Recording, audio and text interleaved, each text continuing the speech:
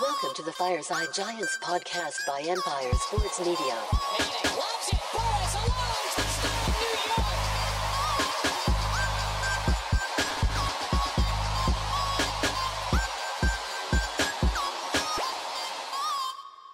What's up, everybody, and welcome back to Fireside Giants. I'm your host, Anthony Rivardo, joined by my co-host, Alex Wilson. And some big news dropped today. The Giants, just ahead of the legal tampering period, are signing Sterling Shepard to a one-year contract extension. He's back with the team. Young Shep, now veteran Shep, missed the majority of last season after tearing his ACL in Week 3, but was still proving to be a very solid player through those first 3 games before going down with that unfortunate injury. Now, there was a lot of talk going into this offseason. Will the Giants bring back Shep? How many injuries is too many injuries? Is he at the point where he might consider retiring? Well, no. He's decided that he's going to stay, and he's going to stay with the Giants after pretty much serving the entire season as a leader and kind of almost as like an assistant coach on the sideline for the Giants. So I'm really excited about this, Alex. I want to get your take on it. I think that Shep, listen, a lot of fans were ready to move on because of the injuries, but I still think that this is a player who is very valuable for everything that he does on and off the field, on the sidelines. So I'm happy to see Shep back. So we're going to go ahead, give our takes on it, dive into it, reaction and analysis. But before we do, make sure to leave a like if you do enjoy this episode and subscribe to the channel if you're new. Without further ado, Alex, how are you doing today, my friend? And what are your thoughts on Sterling Shepard re-signing with the Giants? Well, shout out to Anthony for pushing through with the sore throat. You can hear it in his voice, but nonetheless, he's here to continue giving us fantastic analysis, and we're talking about Sterling Shepard today, as he mentioned. And Shep is an interesting player, right? We don't know the contract just yet, but it looks like the Giants are putting the whole band back together. You know, we got Daniel Jones back under contract. We got Saquon Barkley on the franchise tag. You got Sterling Shepard coming back. I feel like Odell Beckham Jr. coming back is like destiny. You know what I mean? Like really just putting everyone back together. It feels kind of weird that everyone's coming back and, you know, obviously maintaining what we had in 2022. But Shepard, a lot of people are on the fence about him, right? And I totally get it for what it's worth. The guy is not reliable. And that is objectively true. He is not reliable. But at a minimum cost, what's the harm? You know what I mean? If he's making a veteran minimum deal, he's not making much, and he's able to give you half a season of production, maybe, you know, he's injured for a couple games at the beginning, but then he actually is available during the postseason. Maybe they just keep him healthy, don't use him as a primary guy, and that way he's healthy down the stretch. Maybe it just kind of manages workload a little bit so that way he can be healthy, and the Giants are changing that turf at MetLife, so who's to say that he doesn't, you know, finally escape a season unscathed? Obviously, coming off an ACL tear isn't ideal, but you have OBJ doing the same thing, so maybe they'll be working out together and working through this stuff, and then of course you have Wan'Dale Robinson also, so if the Giants were to go get OBJ, you're looking at 3 receivers coming off ACL tears as your primary weapon, so it's certainly not the best strategy if I've ever seen one, but it'd be kind of fun to see the whole band back together nonetheless. Sterling Shepard on a veteran minimum deal, I mean, you can objectively say that's a fine decision, right? The Giants, you're talking about less than $1 million, like $1 million, not much at all. What are you getting in return for that? Maybe you're getting Zion Gilbert, who shouldn't be on anyone's team. You know what I mean? Like, that money just rolls over into a player who can actually produce when he is healthy. Sterling Shepard, when healthy, is a guy you can rely on. He's someone that produces. He can get open. He's a good separator. He's fine. He's a great guy in the locker room. He's the glue that holds it all together.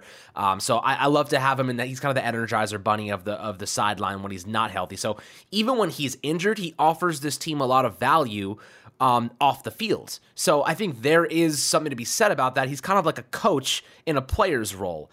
So if you're looking at Sterling Shepard and you're kind of like pissed off that the Giants signed him, as long as this is a veteran minimum deal, which I think it probably is, I don't see any harm in this signing. It's not going to hurt the Giants significantly. It's not going to, you know, disrupt their ability to go out and bring another player in.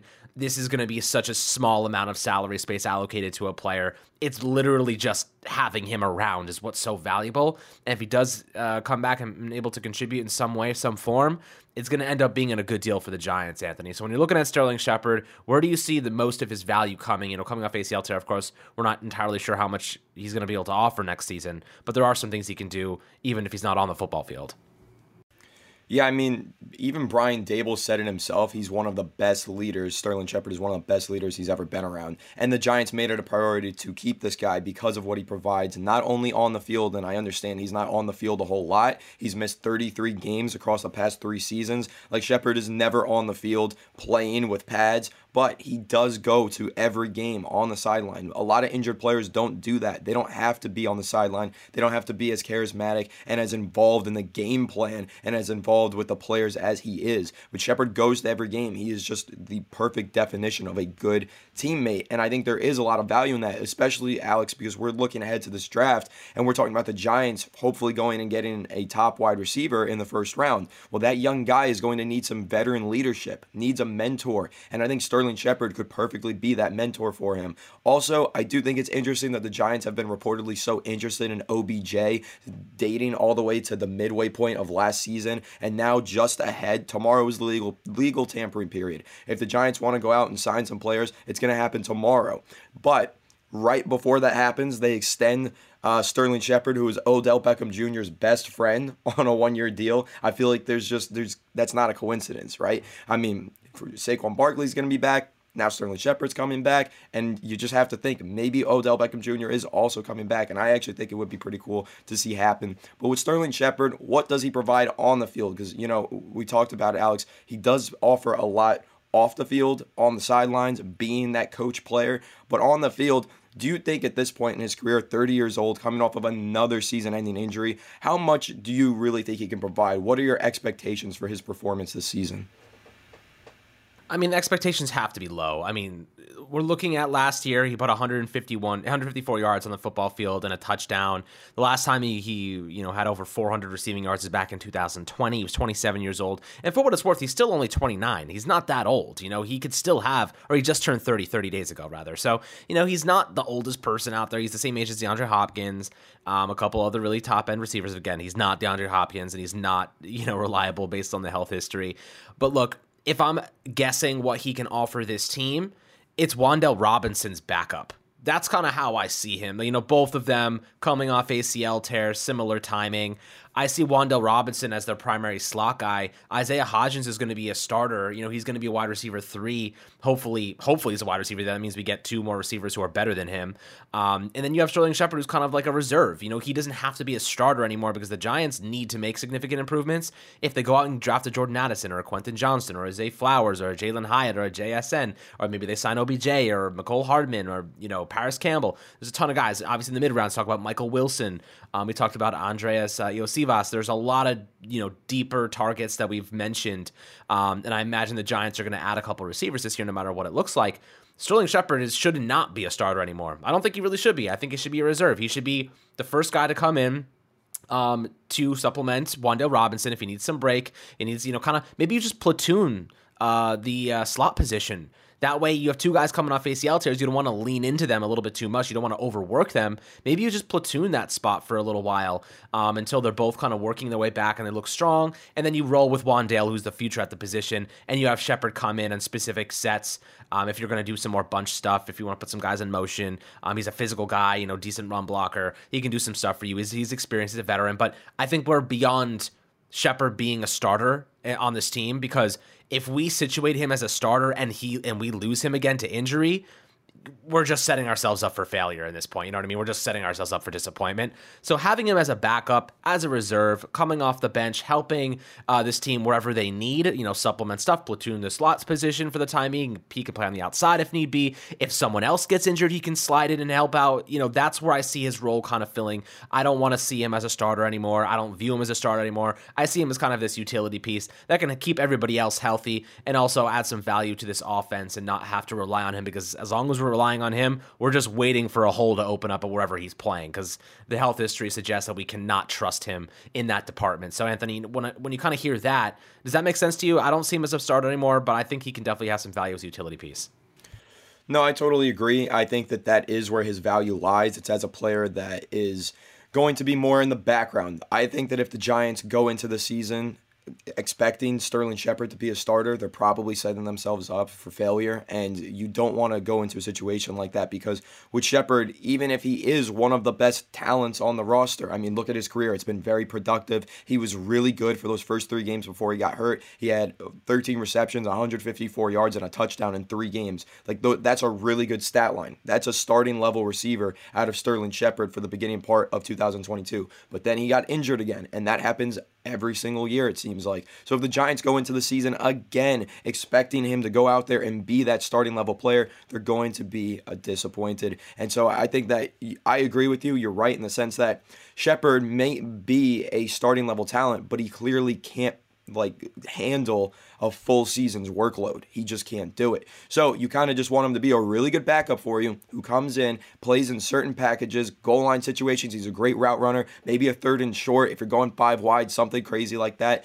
I think that Sterling Shepard does have an avenue to see playing time on this team, and I think he'll see a good portion of it. I think he's probably on the field a lot, actually, because I still think Shepard's a really good player. Plus, with Wan'Dale Robinson, Wan'Dale was injured in week 6. Shepard was injured in week 3, so he's got to have at least 3 weeks ahead of Wan'Dale Robinson in the road to recovery. In fact, on that note, Sterling Shepard actually did release a little statement to Josina Anderson of CBS Sports. She said that she was on the phone with Sterling Shepard, and he told her that he, quote, started running last Monday for the first time on the grass, end quote. So he said that it went really well, so that's a good first sign. He's on his way there. He's getting back to full strength. Will he be ready for week 1? I'm not sure. Will Wan'Dale Robinson be ready for week 1? I don't know. So the Giants still need to add more receiving talent. And a guy like OBJ, who just had that workout, looked really good, looked strong. He is ready to play week 1. So I think that, listen, Sterling Shepard, I'm happy he's back. I love what he provides as a leader and everything, but I don't expect him to be on the field all that much, especially at the beginning part of the season. So, Alex, I assume you're in the same boat. This is just step 1 of adding depth, but the Giants still need to go into free agency in the draft and bolster this receiving core regardless. 100%. I mean, if you guys are looking at social media, Pro Football Talk said OBJ is looking for $20 million per year, but then Jeremy Fowler, somebody else comes out and said he has not made any demands in terms of yearly salary. If he wants $20 million per year, I am not on board with that. 20 mil per season for OBJ, you can miss me with that. Not committing that much money to him coming off a second ACL tear. It's too much. You know what I mean? It's too much. We don't know what he really has. We don't know how much gas he has in the tank. If you're looking at like $12 to $13 million, I could get on board with that. I could find a way to justify that. $15 million, I could even squeeze a little bit more if we had to, but 20 is too much for me. You're talking about, you're talking about almost double the amount Saquon Barkley is going to get paid if he plays on the tag. So it's like, the value you're getting is just not worth it, in my opinion. But because the market is so thin at receiver, who's to say he doesn't get that much? It's definitely possible.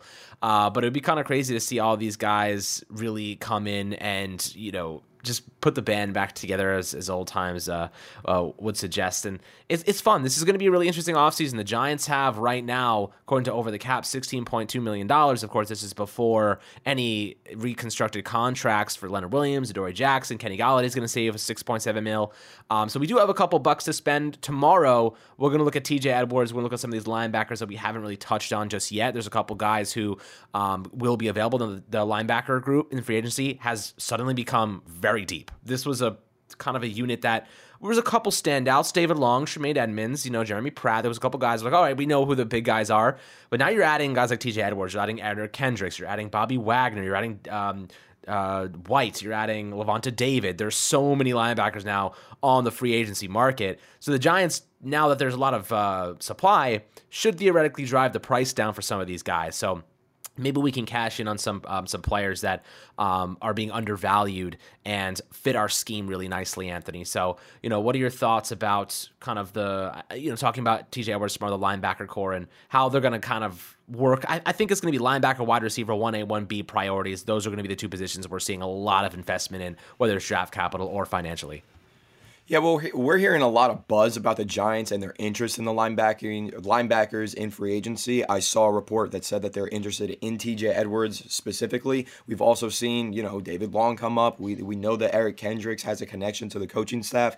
And I think that the first domino to fall, as Patricia Traynor of Sports Illustrated said, will be the linebacker position. I think, yes, extending Shep, good move. Get your veteran, solid backup receiver, and they're going to continue to address the wide receiver position. They got to probably add at least one starter in free agency to prepare themselves for the draft. But with TJ Edwards and some of these other linebackers, there is so much talent out there this offseason, and it is such a huge need for the Giants, and they actually have a lot of money to spend to make competitive offers. Now, that's not to say that they go out there, break the bank, sign a linebacker to a contract north of $10 million per season. It means that any of those players that they want to sign, the Giants have, in theory, more money to sign them than anybody else. So when it comes down to negotiations, matching contract offers, and a bidding war on a player like a TJ Edwards, the Giants should be able to win whatever bidding war they want to, as long as the player makes sense for them and the team makes sense for the player. So TJ Edwards, speaking of him specifically, I think there's a really good chance, considering that we just heard that the Giants plan to pursue him, that tomorrow afternoon he could be agreed to a deal in principle with the Giants. It's possible as soon as that legal tampering period starts. We've all seen it happen where just contract after contract after contract just gets signed immediately. You see all these players just get picked up out of free agency. Tomorrow's going to be really exciting. I can't wait. I'm super excited, of course, to talk about TJ Edwards, whoever the Giants sign, if it's not Edwards or if it is, but I'm excited to discuss all of that right here on Fireside Giants. So make sure to leave a like if you did enjoy this episode. Comment your thoughts on Sterling Shepard and your excitement for tomorrow, the legal tampering period, down below in the comment section. And make sure to subscribe to the channel if you're new and ring the bell so you don't miss an episode. But we'll catch you on the next one. Have a good one, and let's go Giants.